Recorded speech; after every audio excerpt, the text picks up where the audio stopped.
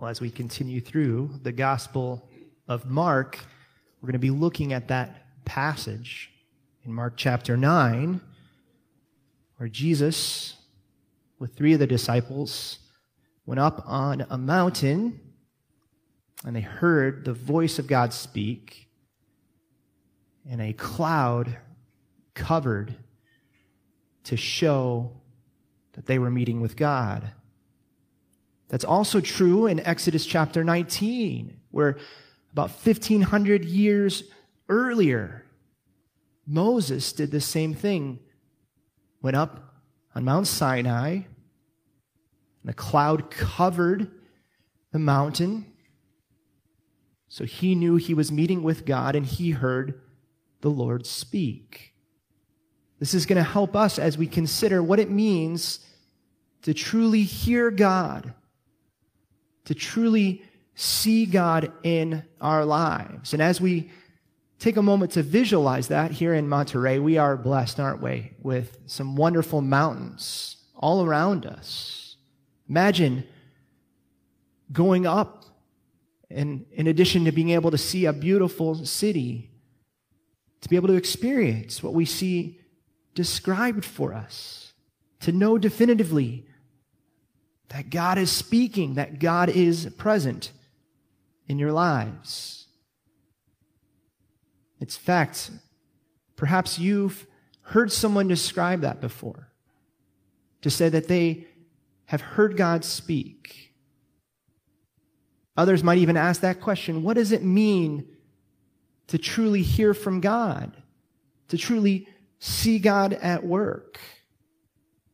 Well, here in Mark chapter 9, we're given some amazing ways that we can have confidence to know when God truly does speak, when God truly does act, so that we don't have to wonder, are those our own opinions? We don't have to wonder when someone claims that they've heard from God when it wasn't really him at all. In fact, the first way we can see that is in the very first word in the original language of Greek, and it's actually carried over from the original language of Hebrew. Jesus starts in verse 1 by saying, "Truly, I tell you." Older translations in English would say, "Verily." Sometimes Jesus would even repeat it, "Verily, verily, I say unto you, truly, truly, I say unto you." Which is a word we actually know from the original languages. It's the word amen. We've even used that together this morning when we've taken time to pray. Usually, amen, we use at the end of a prayer to say that I believe this. This is true. Jesus used it at the beginning of statements as a way to call attention, to say, listen up. Hear this God-honest truth.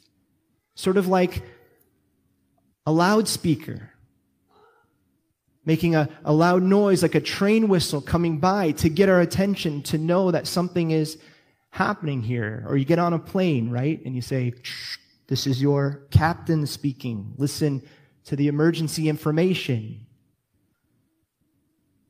For our purposes this morning, as we consider what it means to truly hear God's voice, the first thing, even from that first word in this passage, it's meant to show us that Jesus doesn't just speak the truth. He is the truth. This whole passage, what happens, the Bible itself is not something that Jesus shared as if he wanted us to negotiate with him. God doesn't ask us our opinion when it comes to truth. He and he alone defines what is true.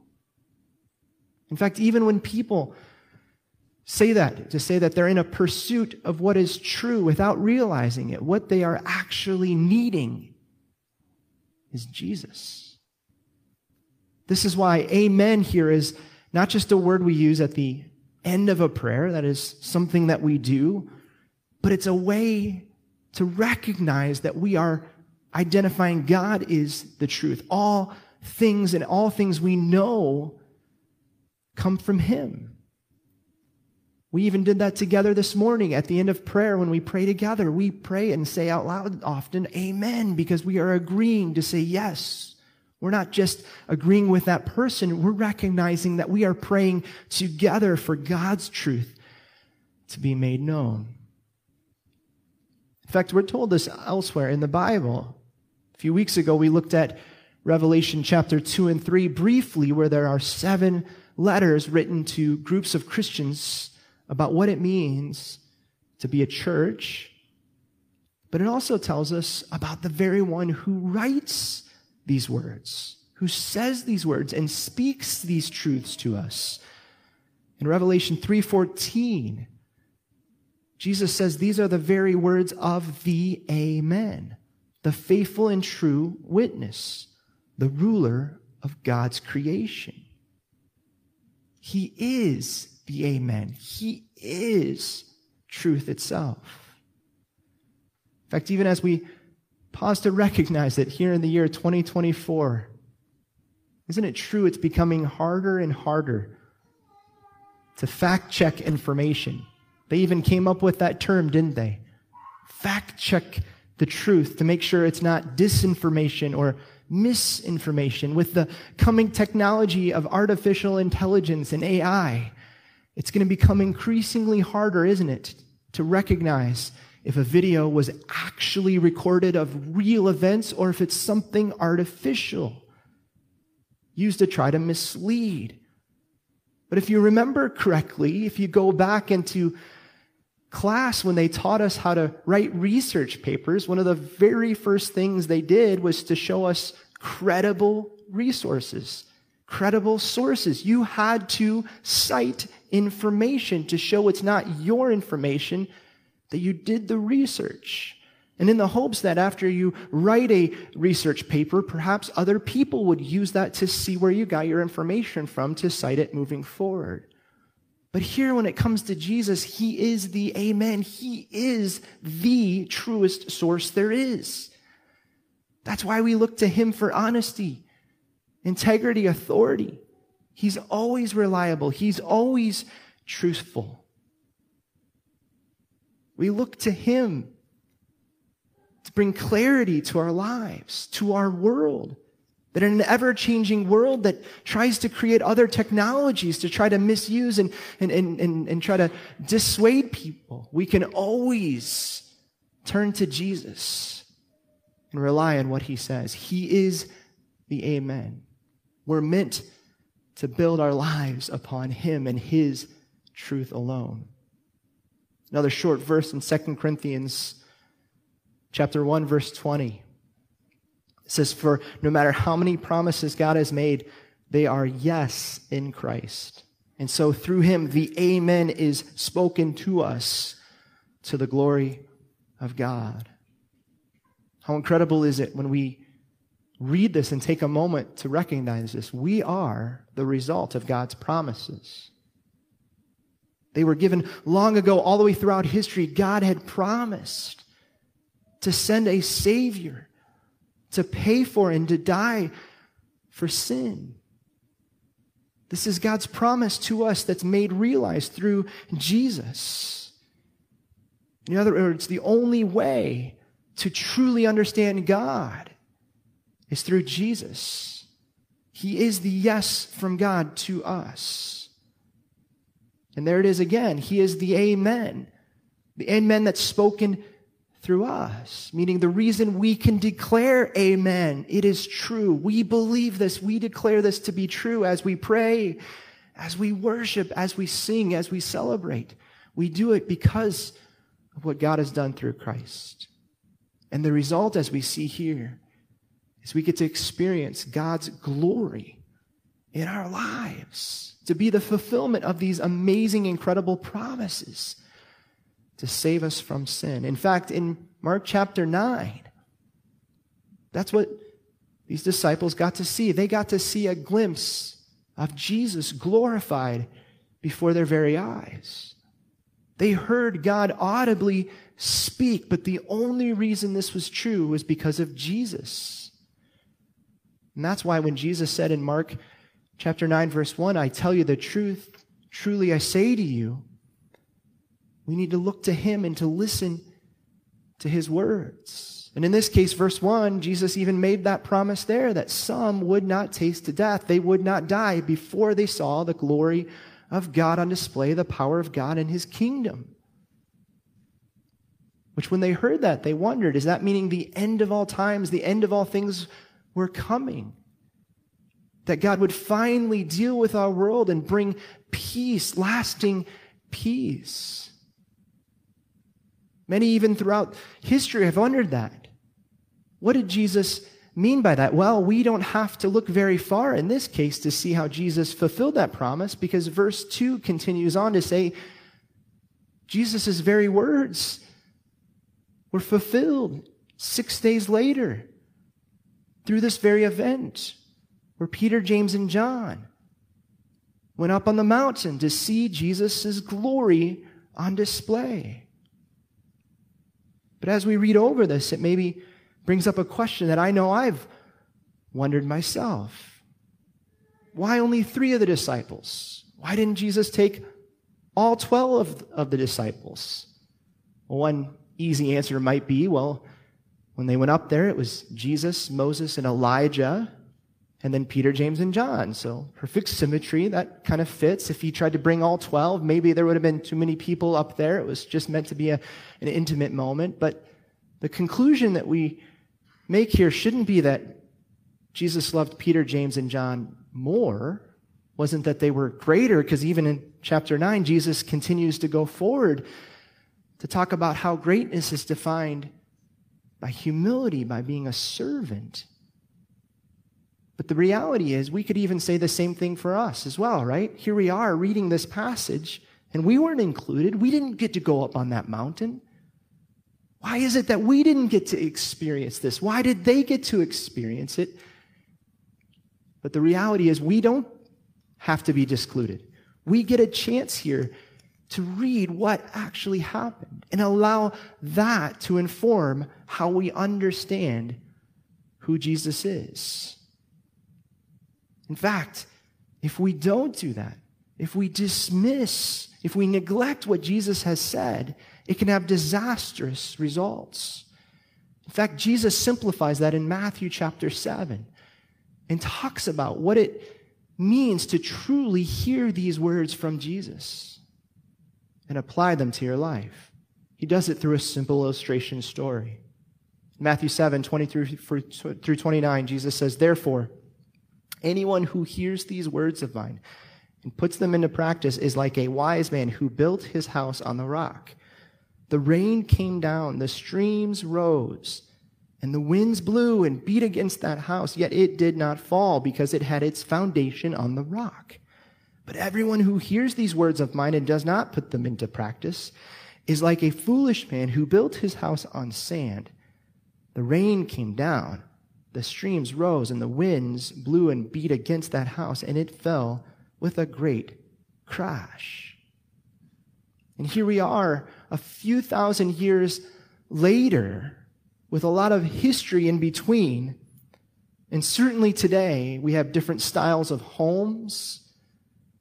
We can build with different building materials than they could back then. We decorate houses and buildings differently than in Jesus' day. However, what Jesus says here is just as true today as it was when they first heard it. Because if you notice, the emphasis is not about how the home looks. The house here represents our lives. The point here is not the emphasis on what your life looks like, not your clothing style, your personality, what languages you speak, your interests, your abilities, your hopes and desires and dreams, your hobbies. The point is not to say that those things don't matter to God, but Jesus is saying there is something far superior that is the most important. It's not just what your life looks like, it's what your life is built upon. Jesus is saying when it comes to a building, the foundational part is its foundation. In fact, Jesus is even saying, even if a house looks amazing, is beautiful, It has all the right walls and decorations, and the roof is all there, and everything at first glance looks great. But if it's built on sand, the wrong foundation, nothing else matters, does it? But the opposite is true too. Even if you saw someone's life at first glance, or someone's house, maybe it's not much to look at. Maybe they've gone through some storms already. They have some weak areas. They've gone through some tough things. They feel pretty roughed up. Jesus says, and the promise is that if you build your life on Him, you will not fail. You will not fall. That's how important truth is, the right foundation. And Jesus tells us that His foundation is not just hearing about Jesus, not just listening about Him and saying, okay, that sounds great, but He says truly living in light of faith, by living in light and putting it into practice. Because Jesus tells us when to do this. He doesn't just say, here's some important things that later on down the road, if you find yourself in a storm, you might want to consider this later. No, Jesus says to listen now.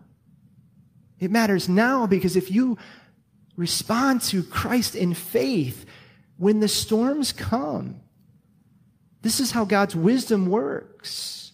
It helps us at all times. It's true now, today. It was true then. It's true even in the storms of life. It gives us confidence. To build your life on Jesus is to be secure. Even through the toughest storm, the worst problems, and ultimately Jesus is pointing to the coming judgment after death. Jesus promises that if you place your faith in Him, your life will not come crashing down. But if you also notice, Jesus isn't saying that it's just obedience alone. Jesus isn't saying to build your life on trying to do the right things, trying to show how spiritual you are, just trying to be a good person. Jesus is saying if you do that, that is still building your own foundation, which is like sand. He says you need my words, you need my foundation. He's the amen, the true one, the faithful one, that's useful in all times in our life. It's not by obedience alone. It's upon hearing our need for Jesus, trusting His words, resting in Him by His grace alone. In fact, as we continue in Mark chapter 9, Peter gives us an example of what happens if we try to figure this out by ourselves. Because right here, Peter started up on this mountain journey, and quickly things happened differently than he expected. Seeing Moses and Elijah and the glory of Jesus shining, he started to get overwhelmed. He wasn't quite sure how to respond. And in verse 2 tells us that Jesus being transfigured, we're not left to try to figure out what that means. It says that his clothes became dazzling white, more brilliant than anything that we could see.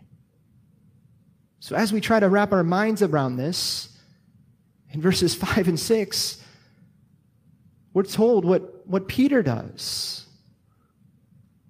He speaks up. He says, Rabbi, it's good for us to be here. Let's put up 3 shelters, one for you, one for Moses, one for Elijah.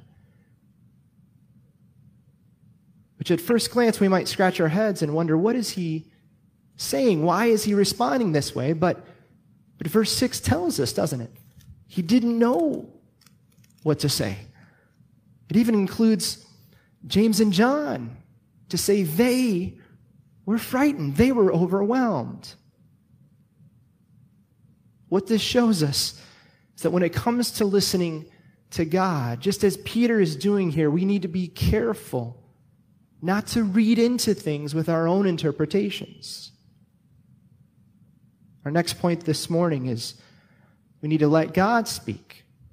Don't read in to what God says. If you think about it, Peter doesn't ask a question. That could have been a good opportunity. Jesus, what should we do? Peter, James and John as well, they were all frightened. They didn't bring that up to say, Jesus, we're a little overwhelmed here. Instead, Peter started to figure it out, to try to say, okay, I think I see an opportunity here. I think I know what to do. In fact, we're told definitively he didn't quite put it together. It's no different than us in our lives. No one likes to be misunderstood. No one likes it when someone says, well, what did you mean by that? Or when you said that, I thought you meant this. And you say, well, I didn't say that at all. I was trying to think about that in my own life, and I was reminded of when my wife and I were first dating. I was not one to send emojis through text messages, but my wife, I noticed, liked to send little pictures of emojis, smiley faces. And so I thought, okay, this might be an opportunity to get to know her. So I sent one, and immediately she called me up. What did you mean by that? I said, I don't know. What did I say? She said, you gave me the blinky face with the little tear and the smiley. I said, I don't know. I thought he was smiling. She said, no, I thought everything was wrong. I said, no, everything's fine. What is said, it matters, isn't it? In that case, it just took a moment to clarify when we communicate with one another, but how much more so when it comes to understanding what God has said? There's a lot of danger that can happen when we listen for God's voice and we start to think, well, what God really meant was this, or, the Bible might have said this, but I think this is what God really meant to say. The theological terms for this when it comes to studying and interpreting the Bible is exegesis and eisegesis, and don't let the words mislead or be misunderstood. So here we can understand it. Exegesis comes from the word exit, to pull out from. When we read the Bible, we're starting with the truth to say we want to take that truth and allow that truth to be pulled into our lives. But eisegesis does the opposite. It's taking my ideas and trying to put it into the Bible, reading into what we think the Bible should say.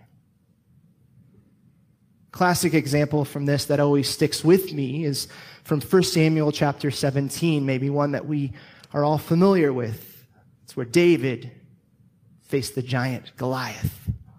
It's an incredible story, isn't it? David was the youngest. And while Israel, God's people, were fighting against the Philistines, no one was willing to stand up against Goliath, who was saying hateful things against God, who was saying disrespectful things against God's people, and they were all afraid, including King Saul, to stand up for what is right. Meanwhile, David said, someone needs to put a stop to this. That's why in 1 Samuel 17, verses 38 and 39, it even describes for us that King Saul said, okay, and he tried to put on David his armor. And David says, I can't go in these, he said to King Saul, because I'm not used to them. So he took them off. And verse 40 says, then he took his staff in his hand, chose 5 smooth stones from the stream, put them in the pouch of his shepherd's bag, and with his sling in his hand, he approached the Philistine. Some incredible detail. But we need to be careful not to read too far into this passage. And so an example of reading it and pulling out or trying to read in would be to say, well, see here that David took 5 stones. And I even heard this once presented to say, well, each of those stones represented something that God helped David with. The first stone represented faith. David had faith. The second stone represented kindness, and David had kindness. And the third one represented, getting a good night's rest, and so on and so on. When the reality is, the Bible doesn't tell us anything about what those stones represented. The reason that David took 5 stones, and we're told that, is because he took 5 stones. They were stones. We don't need to add to make that true. There's a danger. In fact, we're already told here that David didn't want to take armor, and it wasn't even the stones that ultimately defeated Goliath. If we go back just a verse, in verse 37, it says, the Lord who delivered me from the paw of the lion, David said, and the paw of the bear will deliver me from the hand of this Philistine. So Saul said to David, go, and the Lord be with you. David's telling us it was God who protected. As you look back in his life to see that God helped him when he was a shepherd to protect sheep. It's God who gives the victory. And we can be encouraged on what that means for God to protect us as well, even if we have to face an actual giant, because David faced an actual giant. But we're meant to see it's God who gives the victory. What the Bible says is important. We don't need to add. To do so is dangerous. It's misleading. It completely misses the point of what God says. We listen to him first. And that's why Peter, James, and John, they found themselves in this moment with Jesus where they were frightened. We're even told Peter didn't know what to say. He made his own interpretation. And in fairness, he says the three shelters because he sees Moses and Elijah. Moses living 1,500 years before Jesus did. That's not something you see every day. Elijah lived 500 years before. Both of them were prophets. Moses received the laws of God, the Ten Commandments, plus the Old Testament. This was an important moment, but Peter sees this and his focus is trying to make sense of it himself. Essentially putting up these shelters, he wants to make this moment last. And if you notice, by putting 3 shelters, he's putting Jesus on equal standing as Elijah and Moses. When the reality was they were there to point to Jesus' coming, to show that Jesus has come to fulfill all that God had promised leading up to his coming. He failed to see in this moment that it was Jesus the one glorified, Jesus the one who was transfigured before their eyes. Peter was trying to make this moment last for his own purposes instead of seeing the greatness of Jesus. That's why in verses 7 and 8, to correct this, God's voice from the cloud appeared and enveloped them, and the voice came and said, "This is my son whom I love. Listen to him." Cloud covered the mountain as it had done at different times in history, as we already saw with Moses back in Exodus. But in this moment, Peter wasn't figuring it out. But later in the Bible, we actually are told more about Peter's experience from his very perspective. In 2 Peter chapter 1, Peter finally says, after the death and resurrection of Jesus, here's what he remembered about this event. It says, "For he received honor and glory from God the Father when the voice came to him from the majestic glory, saying, 'This is my Son whom I love, and with him I am well pleased.' We ourselves heard this voice that came from heaven when we were with him on the sacred mountain. And we have the word of the prophets made more certain. And you will do well to pay attention to it, as to a light shining in a dark place until the day dawns and the morning star rises in your hearts. Above all, you must understand that no prophecy of Scripture came about by the prophet's own interpretation, for prophecy never had its origin in the will of man, but men spoke from God as they were carried along by the Holy Spirit." So later, after the death and resurrection of Jesus, just as he said, Peter was remembering his experiences. If you notice, he doesn't include Elijah and Moses. We're already told about that. But he tells us what he heard. He remembered what was truly important. God's voice that spoke. He doesn't describe for us what God sounded like. Was it booming? Was it soft? Was it sweet? Those are interesting things to consider. But he tells us the content of what God said. Know the greatness of Jesus.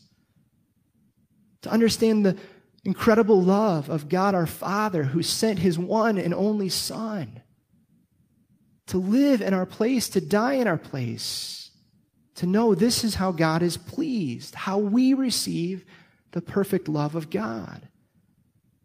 This is what we're meant to know. This is what we're meant to see in our lives as well. That's why in verse 18, Peter even says, we know this because we were there. This isn't something that's made up. Verse 19, he again points back. That's what Elijah and Moses, the prophets, that's what they were saying before the coming of Jesus. But we have something greater, the certainty of Jesus, the certainty of his life and his death. And as great as that mountaintop experience was, we're told we have something better. We have the very word of God. To know that he speaks into our lives as we listen, as we humble ourselves to recognize our need to hear his voice. Our next point as we consider this together is to see that God reveals Jesus through his inspired word. That's the power of God's voice as we listen to the Bible. That's why we devote time in the midst of all the busyness, in the midst of all the different information that's out there, to make sure we never neglect the Word of God. Peter was on that mountain with Jesus. He was wondering, is this it? Is this the moment that we've all been waiting for, the coming of Jesus in his full glory? And they saw it for a glimpse, but it was to point forward to the glory that was coming after the cross. They got to see this glory for a moment, but ultimately Jesus came for a greater purpose. That's why in verses 20 and 21, we have Peter telling us this by God's inspiration and authority through the Bible, to say that this isn't invented. This is not something that they came up with on their own. This is because God decided it to be true. God graciously reveals this to us. God is the source. Jesus is the only way for salvation. And we should be grateful that God has gifted this to us so that it could be revealed in our hearts so that we can respond by faith through his grace. These verses address an issue that often come up with people who wonder about the Bible. I know I've had people ask me this as well. To say, how can you trust the Bible? Isn't it written by people? How can you trust anything that's written by someone? Well, God loves us enough to address that issue. It's told right here, isn't it? These verses tell us that this isn't something that people made up. The Bible doesn't hide the fact that Peter sat down and wrote this, but he tells us about his experiences with Jesus. And he tells us as they wrote, they were carried along by God the Holy Spirit. Because it's God that gives the authority and accuracy of the Bible, not people themselves. It's not a person's will or desire or interpretation. It's God. God is the source. And the word for that is inspiration. Peter is telling us what happened, but he's also saying that he was carried along by the power of the Holy Spirit to write this down by God's authority so that we could hear God's voice and for this to be revealed to us through his word. The result of which is for our lives to be changed. Nothing else deserves greater honor and respect than to listen to God's perfect word. He is what gives it authority. He's the one in charge. And it's through the treasure of God's word that we can hear this amazing gift of salvation from sin through Christ. God's perfect holy word, the Bible. That's how we know God's voice. This whole situation isn't about Peter and James, John. It's not about Moses, Elijah. It's about God telling us about Jesus. Showing the authority that Jesus has, the King of all kings. He was on that mountain. He was glorified for a moment. Then Jesus later on went on to give his life upon the cross, was raised to new life by God's Spirit, the same Holy Spirit that works in our lives. No individual or person makes that claim by their own authority,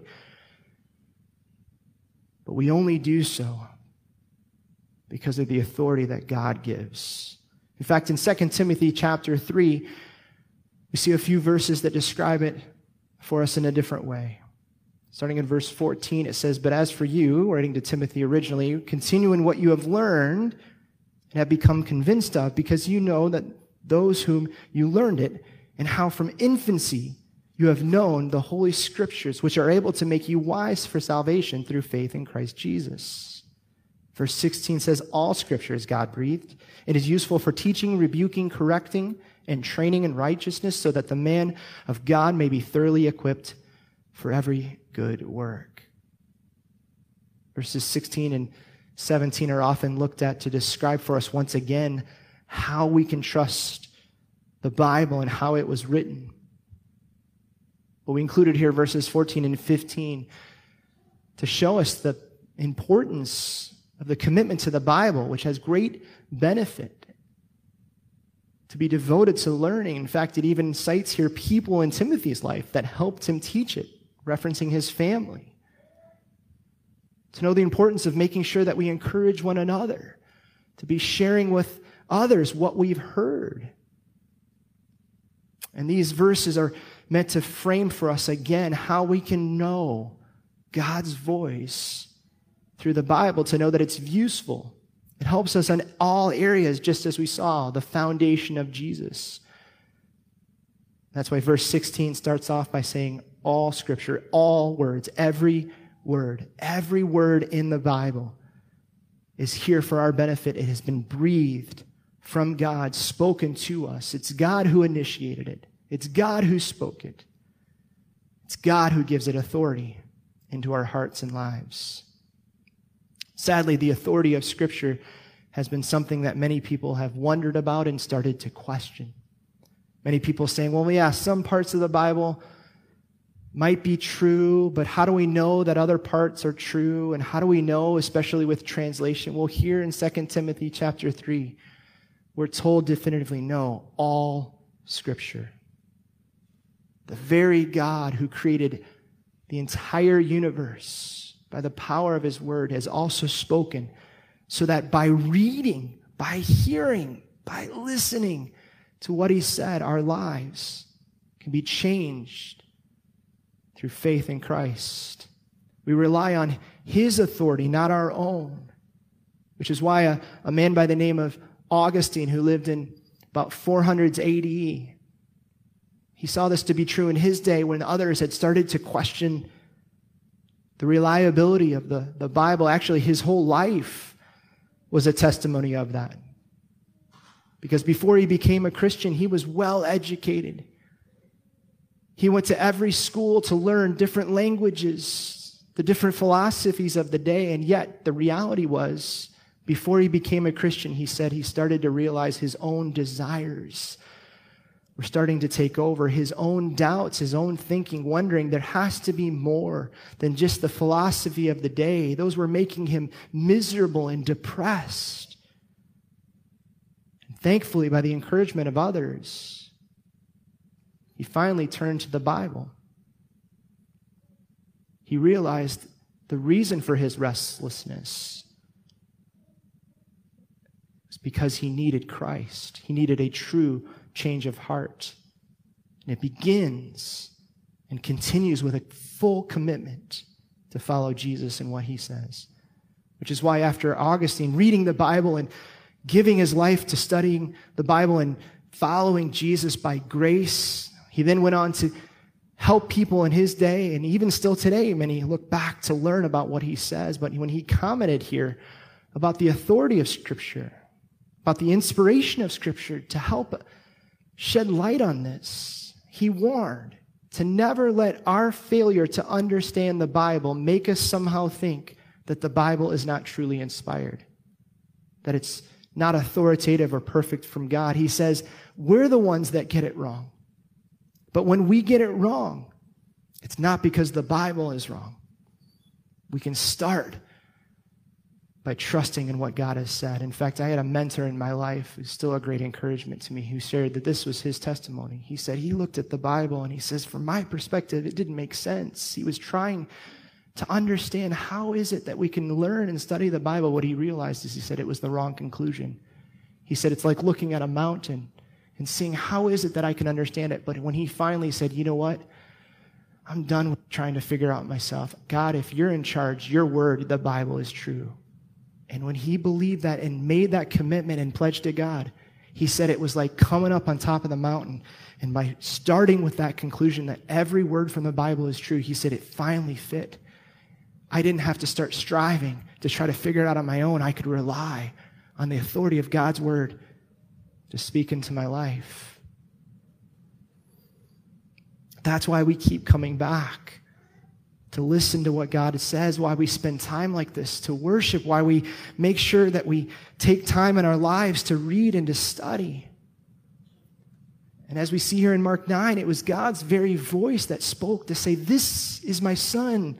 Listen to him. Know his love for you. The disciples even had Jesus transfigured before their eyes, trying to figure it out and what that means.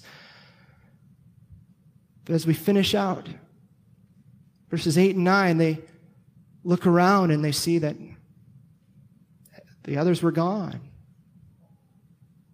It was only Jesus that was left. As great as that mountaintop experience was, they continued on with their lives. Even though that had finished, we're meant to know that the glory of Jesus, the true greatness of Jesus, never fades. They had come down the mountain. They had a moment in their life, but the point was that Jesus was going to the cross to give his life, to die for sin, and to be raised to new life, to show us that Jesus was doing something greater than that moment on the mountain. We can look back to see how incredible it is for Jesus to do this, to accomplish this for our lives. Which is why Moses in Exodus 24, about 1,500 years before Jesus, he met with God on a mountain. He received the laws and commands of God. But we see through Moses' example and what that means for us to live by the glory of God in our lives that never fades.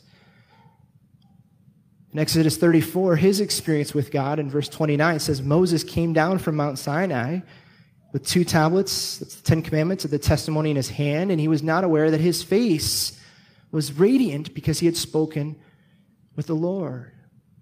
A way for the people to know that Moses was with God. Beholding God's glory, Moses shone with the very glory and radiance of God. And then in verses 33, 35, it said, Moses finished speaking to the people, but he put a veil over his face. Because whenever he entered the Lord's presence to speak with him, he removed the veil until he came out, and then he came out and told the Israelites what had been commanded. They saw that his face was radiant. Then Moses would put the veil back over his face until he went to speak with the Lord. It's very similar to what Peter, James, and John experienced. Moses spent time with God on the mountain. But when people saw Moses, they were afraid. They were concerned. They didn't understand. It's not something you see every day. They saw the glory of God shining from Moses. Just like Peter, James, and John, they saw the glory of Jesus glorified in that moment before going to the cross to die for sin. Many had wondered what this was all about and how to apply that to our lives. But then in 2 Corinthians 3, we're told what this is, how this can be applied, how we can understand the true glory and see that displayed in our lives as well, not just now, but forever. 2 Corinthians 3:13 says, we are not like Moses. He put a veil over his face to keep the Israelites from gazing at it while the radiance was fading away. And then in verse 18 it says, but we, who with unveiled faces all reflect the Lord's glory, are being transformed into his likeness with ever increasing glory, which comes from the Lord, who is the Spirit. Looking back, we see these moments that people had with God, Peter, James, and John, thousands of years before that. Even earlier, Moses saw the glory for a moment, but it faded. But we're told now the veil has been lifted for all who place their faith and trust in Jesus. There is a glorious transformation that takes place. And the reason is because of what Jesus has done for us and what God promises to continue to do in us. This gives us boldness to live with unveiled lives and faces, to show that we've committed our lives to Christ. And his likeness is now in us, and not a temporary glory. It's described as an ever-increasing glory. Peter, James, and John, they saw it and were frightened. Moses' face was shining and people misunderstood it. It came and went. But now through Christ, his work upon the cross for sin has been finished. Gives us boldness to know that God's glory was once veiled, but through the death and resurrection of Christ, all who place their faith in him because of grace, we can experience the full glory of God. To boldly live in light of eternal life that only he gives. It means that God is no longer far away. We don't have to go to mountains to experience this, because God promises to meet in the heart of every believer who turns to Jesus to be saved. This means our lives are not just changed by a thought or a belief. It's a full faith conviction to trust and rely on what Jesus has done. That's what we're meant to see with the disciples and with Moses in these encounters. It ultimately pointed to our need for Jesus, for our lives to be changed, both now and forever. This is why there's confidence in what God has said, his word, to know that Jesus, by faith, lets our lives shine as we listen to what God has said to speak through our lives for his glory, both now and forever. Would you join me again in prayer this morning? Dear Heavenly Father, we again recognize the difficulty it is in this world to try to put things together and try to understand what is truly real and right. But we're so thankful for your perfect word that you've gifted to us. We do not deserve to know the truth of the Bible,